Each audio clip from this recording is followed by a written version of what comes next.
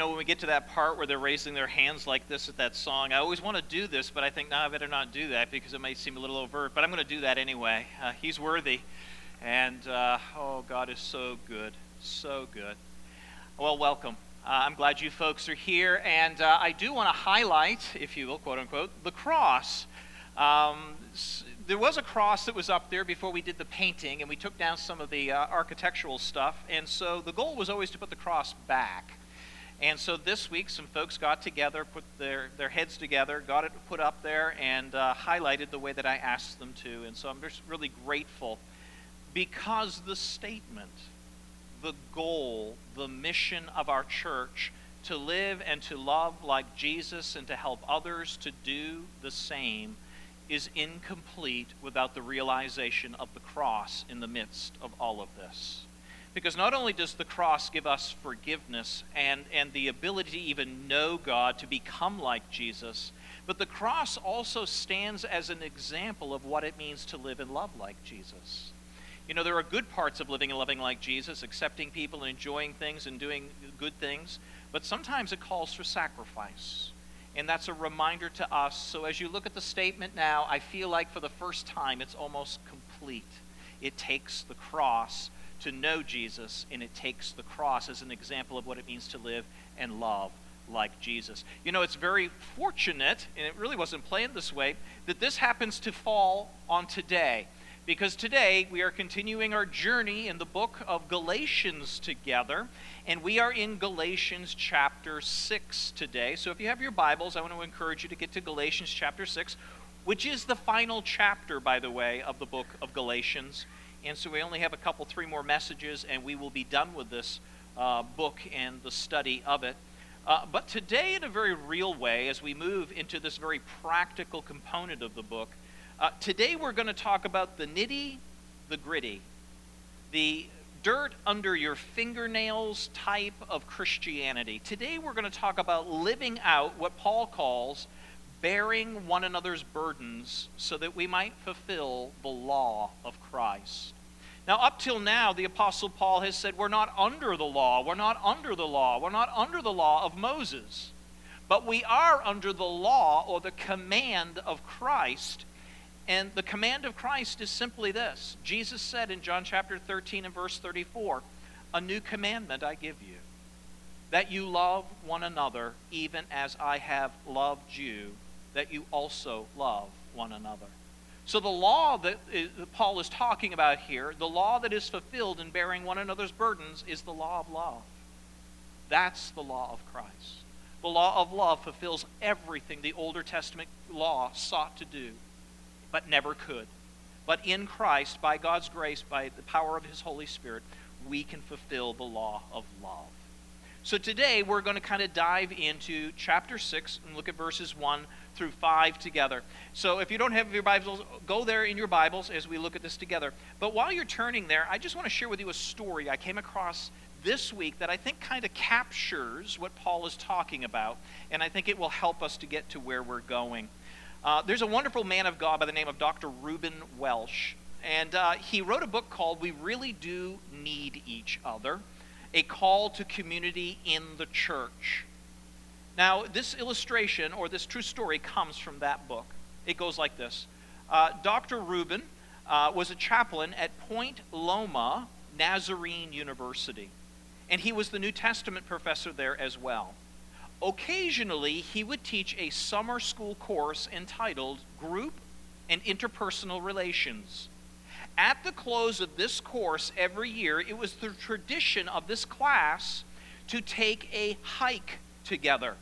A 3-mile hike up the side of a mountain to a beautiful lookout called Henninger Flats. In fact, here is an actual picture from that area. And so they would take this hike up there every single year, and it was the final, if you will, gathering or activity of the class. And so he writes, as usual, the trip began just as usual. They packed water, they packed their food, they packed their snacks, and they began their journey. He says, but what happened always happens. Soon after the group begins to go up this way, they quickly divide into those who are more adept strong and conditioned, and those who aren't. Bambi and I took a hike just a few weeks ago in New Hampshire. It was only a mile hike up a mountain. I realized how the knot really works. I wasn't ready for the hike. It was too steep for me, and we barely made it, but we made it. So they take this hike. And this year was a particularly distinct divide between those who are conditioned and those who were not. You see, the leader of the pack was a man by the name of Don, a former paratrooper. And bringing up the rear that year was a woman by the name of Jane. As Don would look around at the switchbacks, he could not help but notice that Jane was consistently falling further and further down the trail. Now, the way you get here is indeed there are these switchbacks. You have to go back and forth up this steep mountain to get to the height. So every time they would round a bend, he would look back, and Jane was falling further and further behind. Eventually, Don, the leader of the pack, sensed in his spirit that he should leave the front of the pack and walk back and help Jane. So he did that. And as they were now making their way up the mountain together, Jane was walking slower and slower, and she said to Don, "I just don't think I can make it." The class that was ahead of them would yell back down the trail to them saying, "Come on, you can do it. It's beautiful. The view is worth it. You can do it." All these encouraging words. But Don was the one who walked alongside Jane. But Jane never made it to the top. You see, the team got there, they had their lunch, and they began back down, and they met Don and Jane still coming up. And so they all turned and went down the mountain together. As they made their way along, and they came to the end of it, they said their goodbyes to everyone. The class was now over. But Don would not let it go. The class ended in a failure. They had not, as a group, learned to implement the principles of body life and interpersonal relationships. The class was a failure in his mind. So what he did was he called all the classmates to a person, and they agreed that the class's final achievement was anything but a stellar example of relational support. So what they decided to do was set a new date. And so they did. They packed their lunch, they packed their water, they prepared themselves, they met early, and they began. And they went up again to Henninger Flats. Soon, the strong and the weak became clear again. But this time, they chose to stay together. They stopped more, they talked more, they ate their lunch before they ever got to the top, but all of them made it to the top, even Jane. It eventually took twice as long as normal, but the group did more than simply yell back encouraging words. This time, they actually helped each other in the journey. There was a sense of satisfaction and success for all. Jane, too, got to see the beautiful view from the top of the mountain. And I like that story because in a very real way, the church, and I don't mean the building. What a unfortunate word the church is when it becomes a building.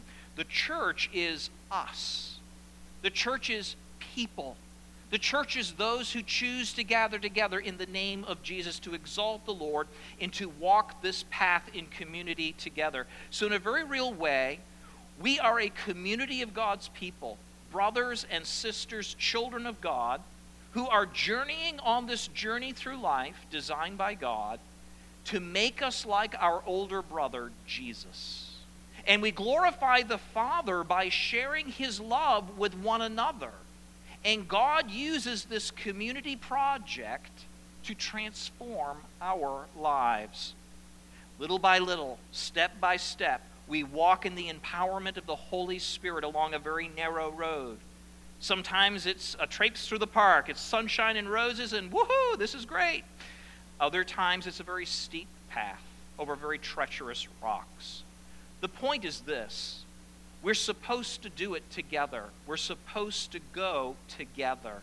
It's not just the strong ones and the smart ones, but it's all of us together going to the heights of Christ's likeness together.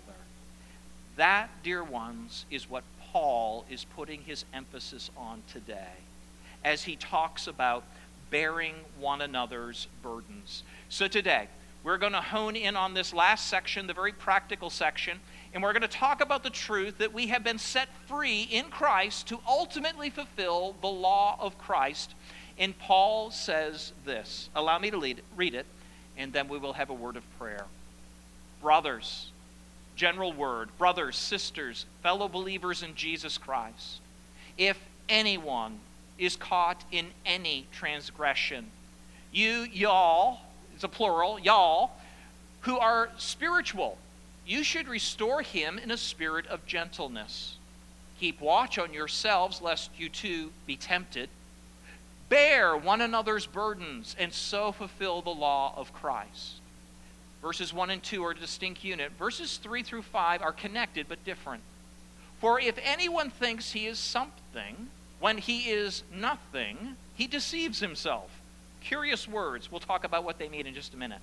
But let each one test his own work, and then his reason to boast will be in himself alone and not in his neighbor. For each one will bear his own load. So there's two kind of distinct thoughts here that are connected. The first one is simply this. There are some burdens that we are called to share in this thing called the Christian life, in this journey towards Christ's likeness.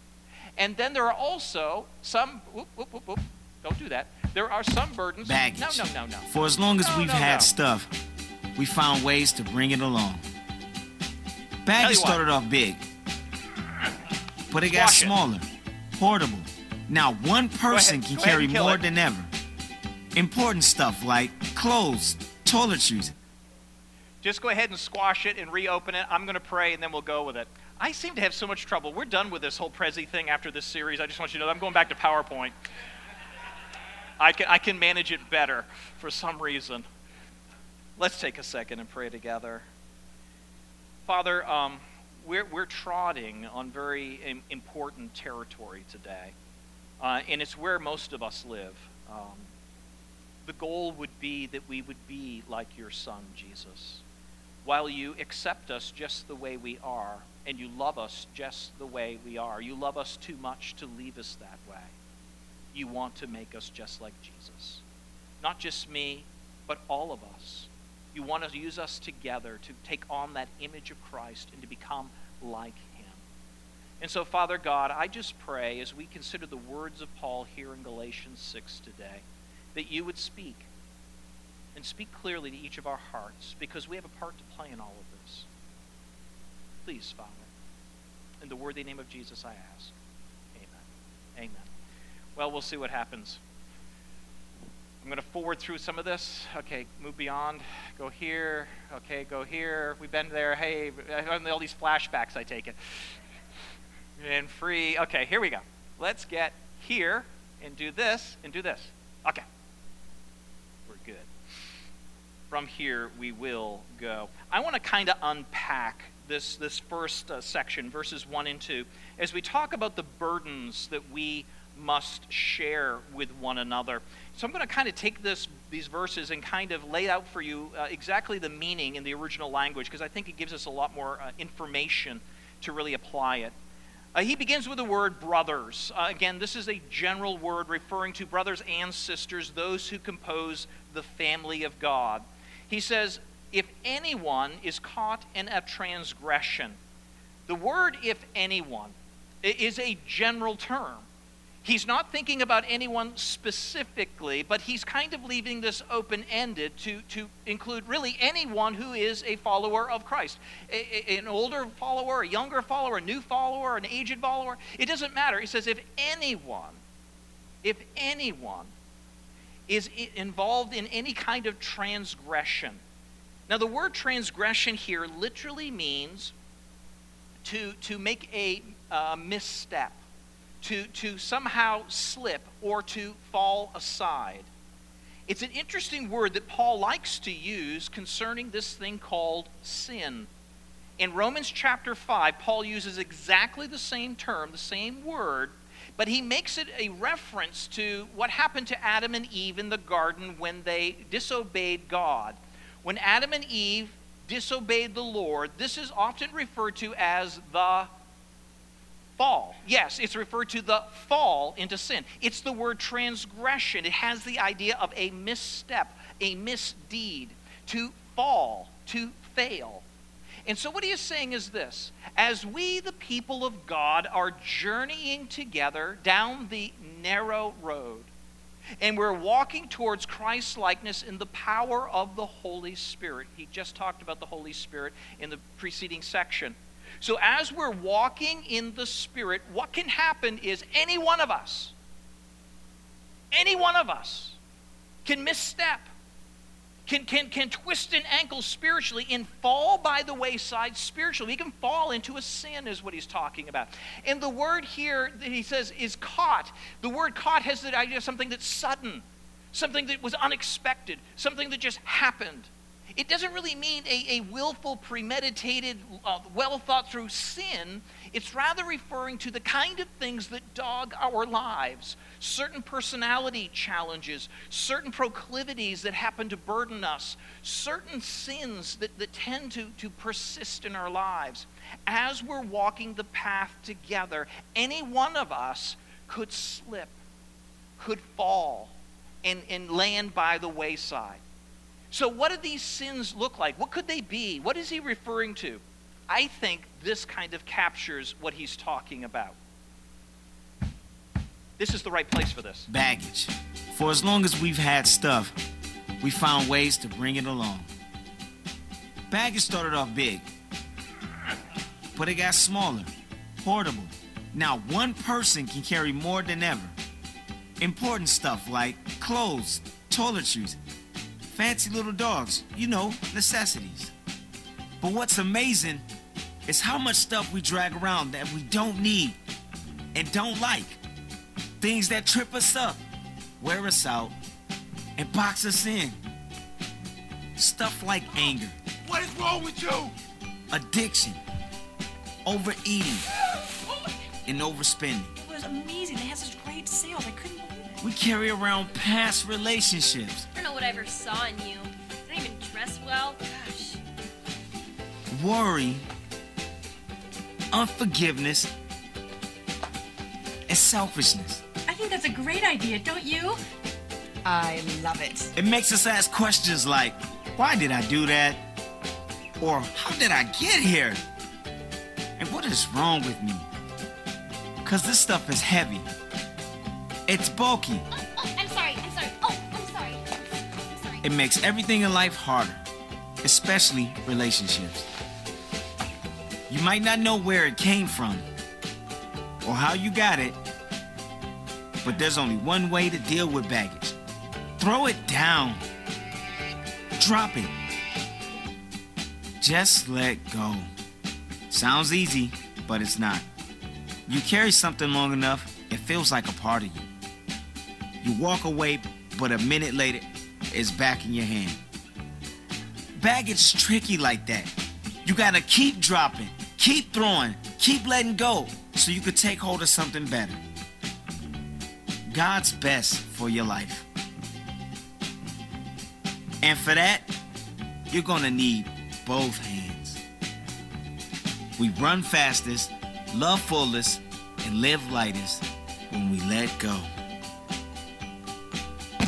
of the baggage.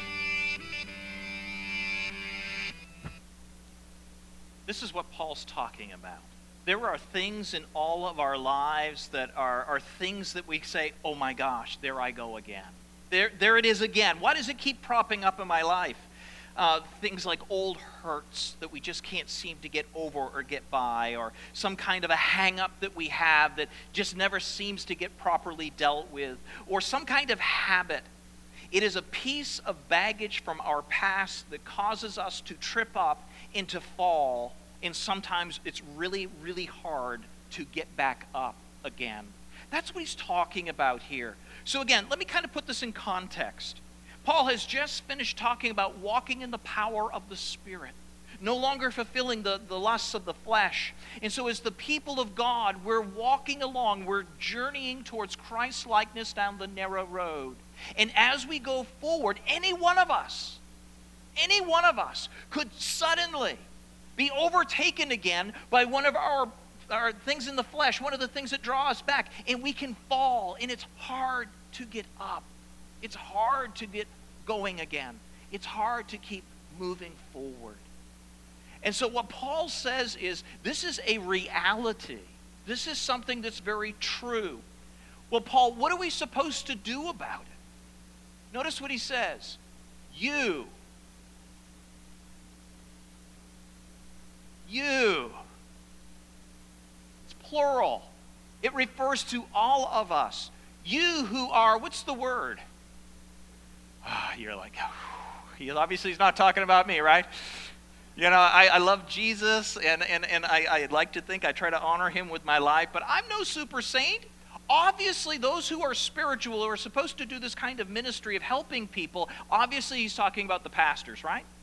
Right? Obviously it's the pastors. They're spiritual people. Maybe the elders of the church, you know, those who are a little older in the faith and have walked the journey a long time and seen all the pitfalls, you know, obviously he's talking about them. And while the word can refer to and should refer to your pastors and should refer to those who are well seasoned in the faith, that's not what the word means. The word spiritual actually refers to any believer, any follower of Christ who is simply walking in the Spirit. I like what John MacArthur, a wonderful exegete of the word, he says this about this word.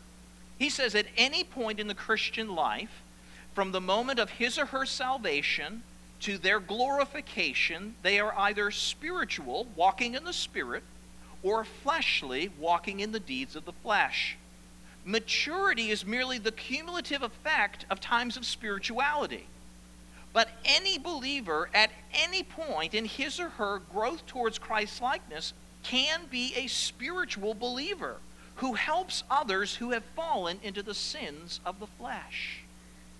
And so while it would be nice to be able to say, obviously he's not talking to me here, the reality is, yeah, he is saying this is a responsibility of all of us, journeyers in Jesus, those who are walking together by faith in the power of the Spirit towards Christ-likeness.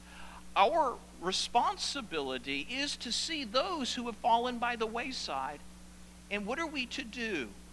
It says that we are to then restore them. To restore them. And now again, the word here is a powerful word in light of what we've been talking about. The word restore has the idea to mend or repair something. It is used of setting a broken bone.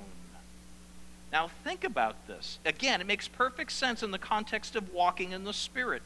Suddenly a brother or sister, any of us,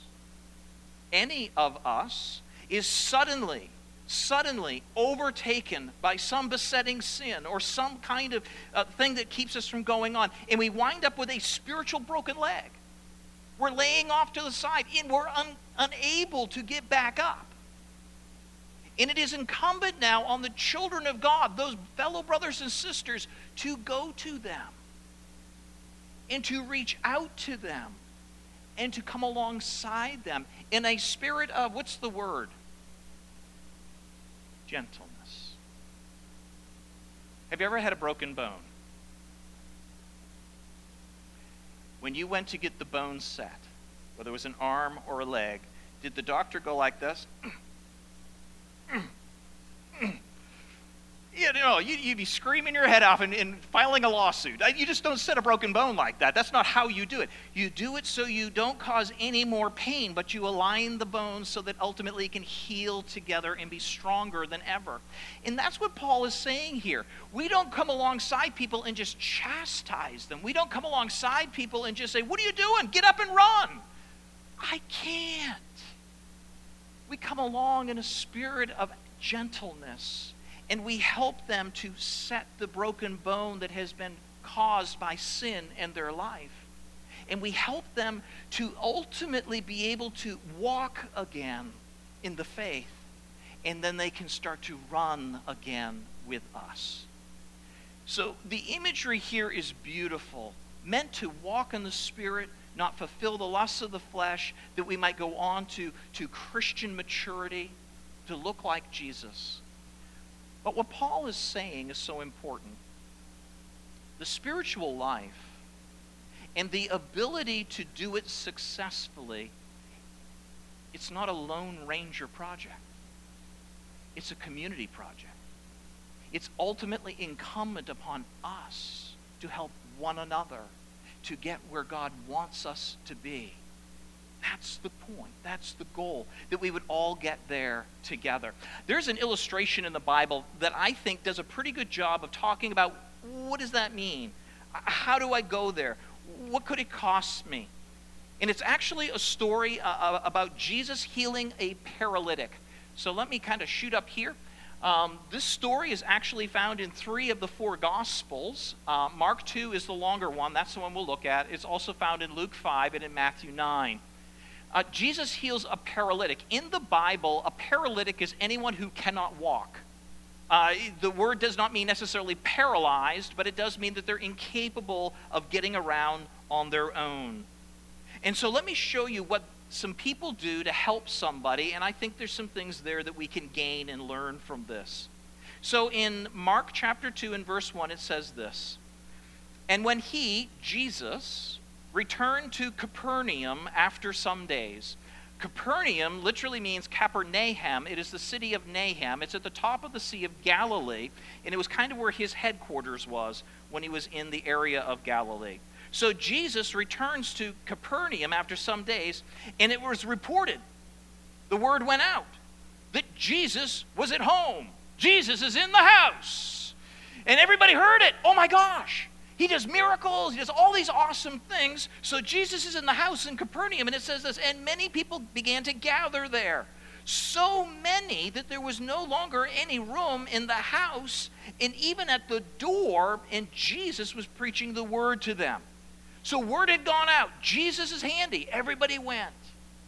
Now we're introduced to some interesting people. It goes on to say this.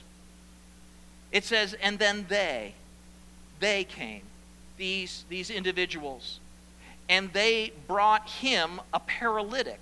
This is a person who cannot walk. "They brought him, and he was being carried by 4 men. And when they could not get near him," Jesus, because of the crowd, it goes on to say this, that they then removed the roof above him.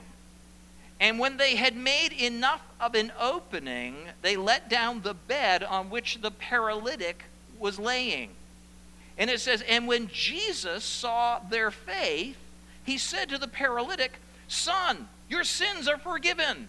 There's a very good chance that his inability to walk was connected to sinful activity in his life. We don't know, but that's an opportunity there that could mean that.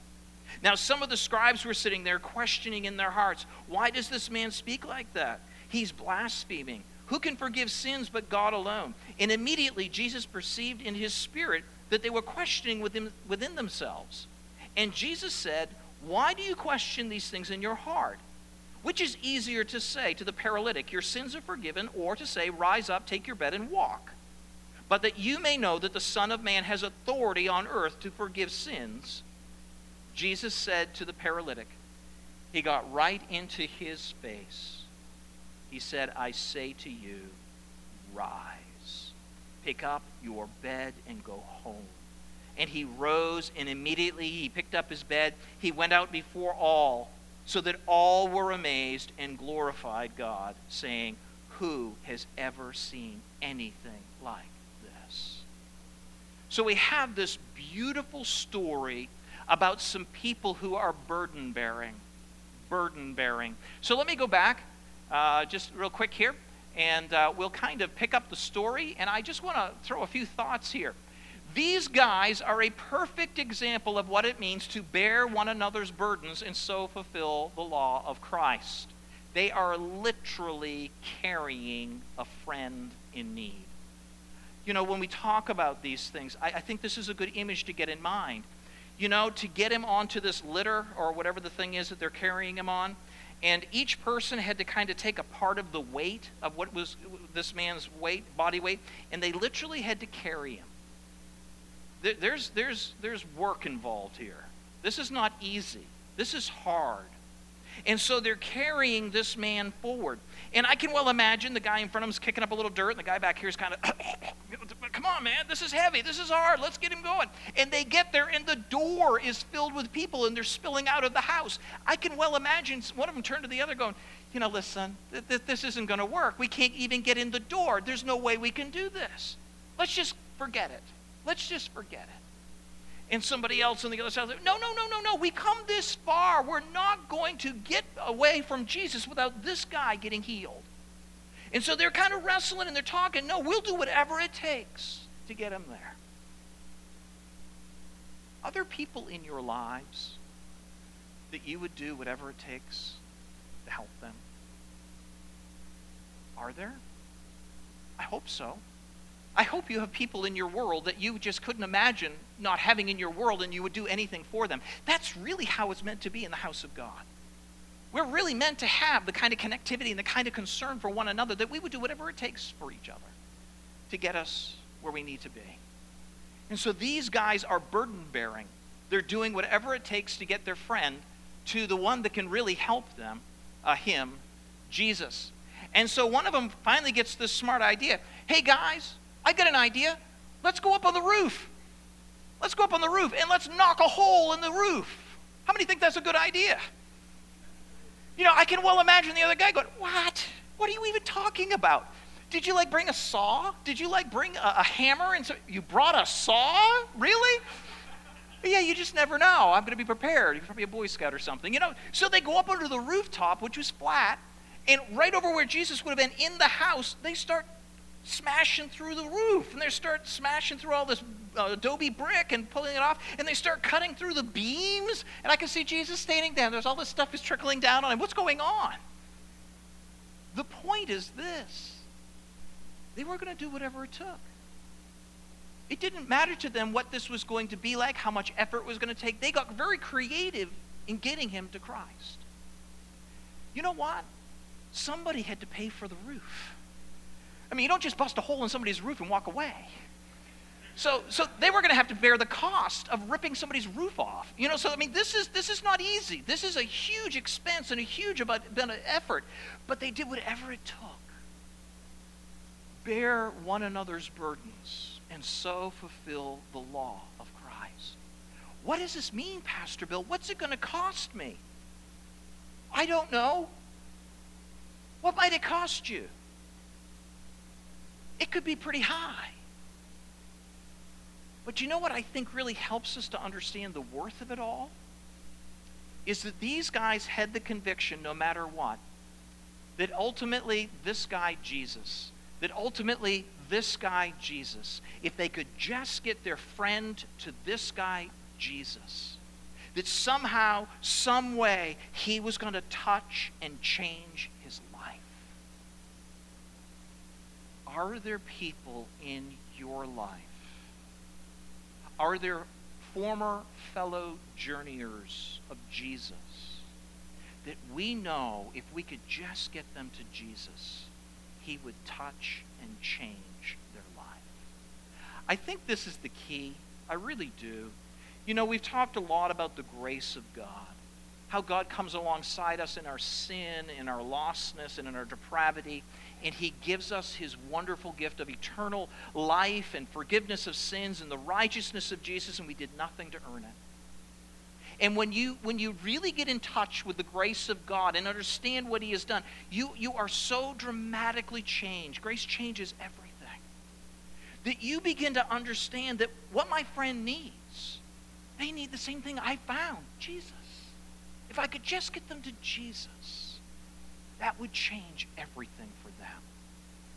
And so we have this display of these men who are willing to go to huge lengths to try and get their friend healed, to try and get their friend well again. Again, is there anyone in your life that you would love to see healed? Is there anyone in your life you'd love to see well again? Can I just say the key is to get them to Jesus. That's the key. He's the one who changes lives. He's the one who transforms people. But it might cost us something to do that. So these guys, I think, are really a perfect example of what Paul was talking about, bearing one another's burdens and so fulfilling the law of Christ. I want to give you a couple of opportunities to kind of bring your friends to connect them maybe back into the fellowship of believers if they've wandered away, Or maybe they've just never really seen any value in Jesus or the church or grace, or they don't understand all that stuff. But let me just give you a couple of opportunities that are in front of us that you can actually get your friends to. Get your friends connected to Jesus through. One is, and we've been talking about it for a little bit, and every time you walk in those doors, you see that sign sitting right there. One is this thing here called Back to Church Sunday, September the 20th. We had a prayer meeting yesterday designed specifically to pray for that day and the people that will come to that day. Our goal is to bathe this time in prayer, to prepare well, and to create an environment where people can connect and see the beauty of biblical community and see the beauty of love and people sacrificing and the beauty of God's word and his grace. So I want to encourage you to consider doing that. You know, I was so pleased the other day. We held our evening, August the 9th, where we got you to come out to the 12A meeting. How many came out to that night? How many came out to that night? Awesome, awesome. During that night, we asked you to make various commitments.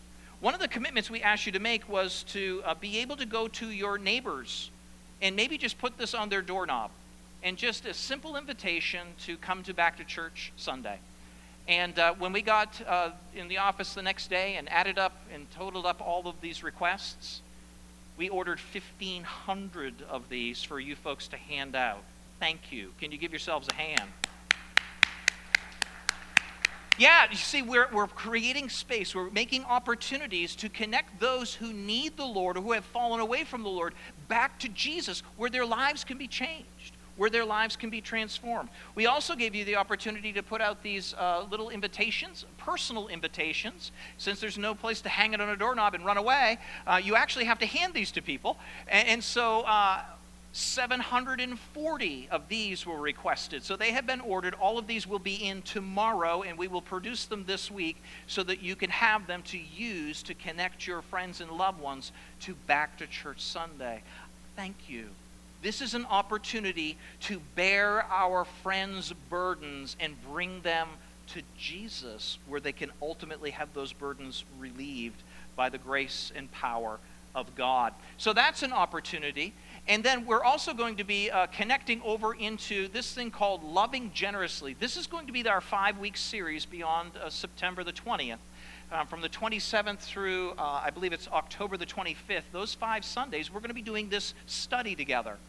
And there's a small group component to this, and many of you are now going to the small groups training session after this service down there in the fireside room. But the goal would be on Back to Church Sunday that not only do we welcome people and let them feel a part of what's going on, but we actually invite them for a 5-week journey in biblical community to see what it's like, so they can begin to journey with us and maybe stick and grow towards Christ in Christ likeness. So there's what's going on there. Also, for the ladies, you have a very special opportunity coming your way that is specifically designed for some women who are really struggling in life, not making sense of things in life, and really don't know how to handle some things in life.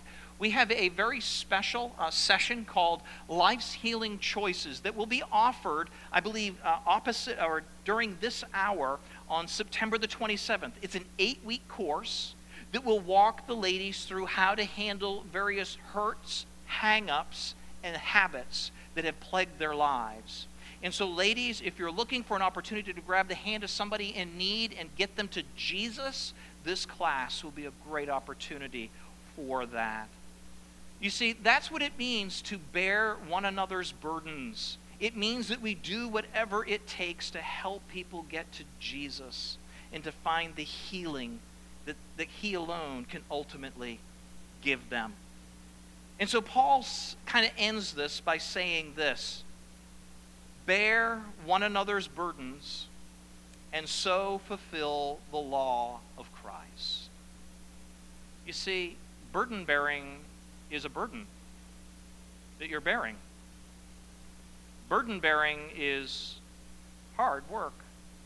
It might cause calluses on your hands or on your heart. I don't know. It's work. It's hard work. It's difficult. It's hard. So Paul kind of ends this admonition by saying this: bear one another's burdens and so fulfill the law of Christ. The word bear is a command. You see, he's saying this is not optional. This is not a good idea if you think it's a good idea. This is not something great for somebody else to do. He's basically saying we're obligated. As the people of God with one another, we're obligated for one another. We are our brother's keeper. That's what he's saying here. He's saying this is not optional. Bear one another's burdens and so fulfill the law of Christ. And again, Jesus made it very plain. This is my command, Jesus said to his followers. John 15 and verse 12. This is my command, that you love one another just as I have loved you. It's a command. And so there's many reasons why I think we should burden bear. I think we should do it because we love people and we care about them. That's right. That's good. Yes. I think we should do it because it's the right thing to do. Yes. But ultimately, we are obligated to do this. We are obligated to do this. And that brings us into this next section. This is the connecting point to the burden that each of us must bear. He goes on to say in verse 3, for if anyone thinks he is something when he is nothing, he deceives himself. Now let's just be fair here. The logical relationship between verse 3 and verse 2 is a bit elusive. It's not exactly clear how they relate to each other, but the little word for at the beginning of verse 3 means that it's an extension of thought in the Apostle Paul's mind when it comes to this idea of fulfilling the law of Christ, or bearing the burdens of those who have fallen and need our help. Basically what he is saying is it refers to those who say, I don't want to do it. I really don't want to help. I'm not really interested in helping other people in their struggles. I'm not really interested in being involved in things. My life is already full. But he's basically saying those people who would rather choose their lives in isolation from the rest of the family of God, or those who prefer splendid piety, oh, I love Jesus, I love Jesus, and yet don't want to get involved, there's a problem. There's a problem. And he's basically saying this: if you feel that way, then you're guilty of pride, is what he is saying. He says, thinking that you are something. Jesus and I, we're good. I love Jesus. How many love Jesus? Only that many? Come on, let's try that one more time. How many love Jesus? Yeah. You know, we would all say we love the Lord. I would hope you would say that. He loves you. He gave himself for you. So the natural correlation is we love him. But the realization is if we really love him, then we have to love others who know him too, and even those who don't. The overflow of true faith is its outworking in love, self-sacrificing love. So Paul is basically saying this: if we think we are something spiritually mature, biblically literate, theologically sound, I love Jesus, what we really are is nothing. If we're not reaching out and helping others, we're nothing in God's eyes, and we are really self-deceived, is what he is saying. 1 John chapter 4, verses 20 and 21 say this: if someone says, I love God, say, I love God. I love God. I love God. I do. And yet he hates his brother. Now the word hate can be really strong, or it can mean indifferent to or not willing to help a brother or sister. That person's a liar. Oh, really? That's kind of strong, isn't it, John? For if we do not love people we can see, how can we love God whom we've not seen? And he has given us this command: those who love God must also love their brothers and sisters. Notice, must. It's not optional. It's commanded. It is the reality. And so Paul says it, Jesus says it, John says it. There must be something to it. Because everybody's putting the same emphasis on this idea that faith alone, in Christ alone, by God's grace alone, is never alone. It ultimately touches the lives of those around us if it's genuine, real faith. Galatians 5 and verse 6, for in Christ the only thing that matters is faith working through love. And so this is his emphasis here. He's kind of saying, listen, you cannot not obey the command of God and think you're okay. Verse 4, he goes on to say this, but let each one test his own work. For we must each examine our own lives as to the reality of our faith. Is it all about myself and keeping to myself, or am I truly going beyond myself to see and meet the needs of others? If I'm reaching out in love in Jesus' name, then there is reason for confidence when I stand before God. And then his reason to boast will be in himself alone and not in his neighbor. In other words, I'm not trusting in what somebody else has done or what somebody else is not doing, but I'm doing it myself. For each one will bear his own load. Let me give you an explanation that I think summarizes it well. Thomas Schreiner has a wonderful commentary in the book of Galatians. He put it like this. Paul's emphasis in this paragraph, then, is that believers are to support and help one another with the burdens and cares of life. At the same time, we must recognize that we will stand alone before God on the day of judgment. That we will not be judged in relation to what others have done or not done, but we ourselves based upon what we have done for the sake of others. It is the righteousness of Christ that saves me, but I will be judged based on my works for reward. And he's saying that day when it comes, no ifs, ands, or buts, no excuses. What part of you must bear one another's burdens did you not get? What part of, according to John's statement, those who love God must also love their brothers and sisters did you not get? What part of this is my commandment, that you love one another just as I have loved you, that you did not get? Yeah, but, no buts. This is you and me, the Lord and I. How did you do this? Paul is putting a bit of heavy on them because I think there were people in the fellowship that were falling to the wayside and they weren't helping. They weren't reaching out in love. The day is coming where we will each be held responsible for our own actions or inactions in relationship to the command of Jesus Christ. The command to self-sacrificially love and help others on this long and very difficult journey toward Christ likeness. I began with this story by Dr. Reuben Welsh about the group and interpersonal relationships. At the end of his book, he wrote this little poem, and I think it's a good way for us to kind of end today. He said this, you know something? We're all just people who need each other. We're all learning. We've all got a long journey ahead of us.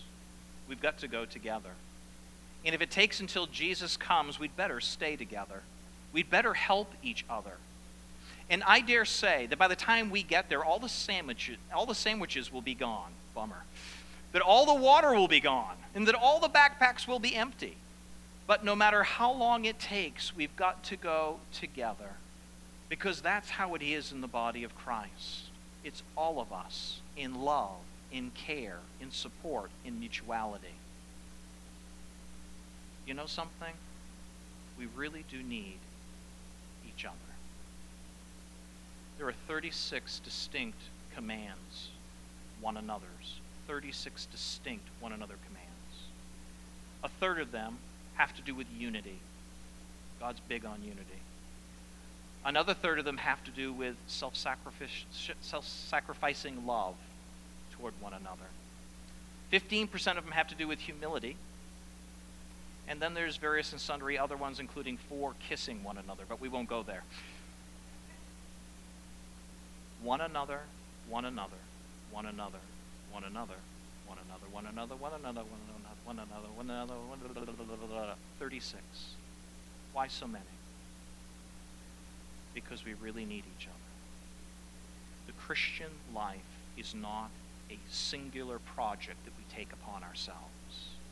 It is a community project where we all go there together by God's grace. Who is there in your mind right now that's fallen by the wayside? Who is there in your mind right now that's gotten off track? They're no longer connected to a local group of people journeying towards Christ-likeness together. Who is that? God's saying, you need to go to them, grab them, help them, love them, in gentleness, restore them. What burden are you carrying today that makes you want to give up on your faith? That makes you want to walk away from this whole Jesus thing? You're not meant to bear that burden alone. We're here to help. We're here to come alongside you, to walk with you, and to get you where God wants you to be. That's our goal. To live and to love like Jesus.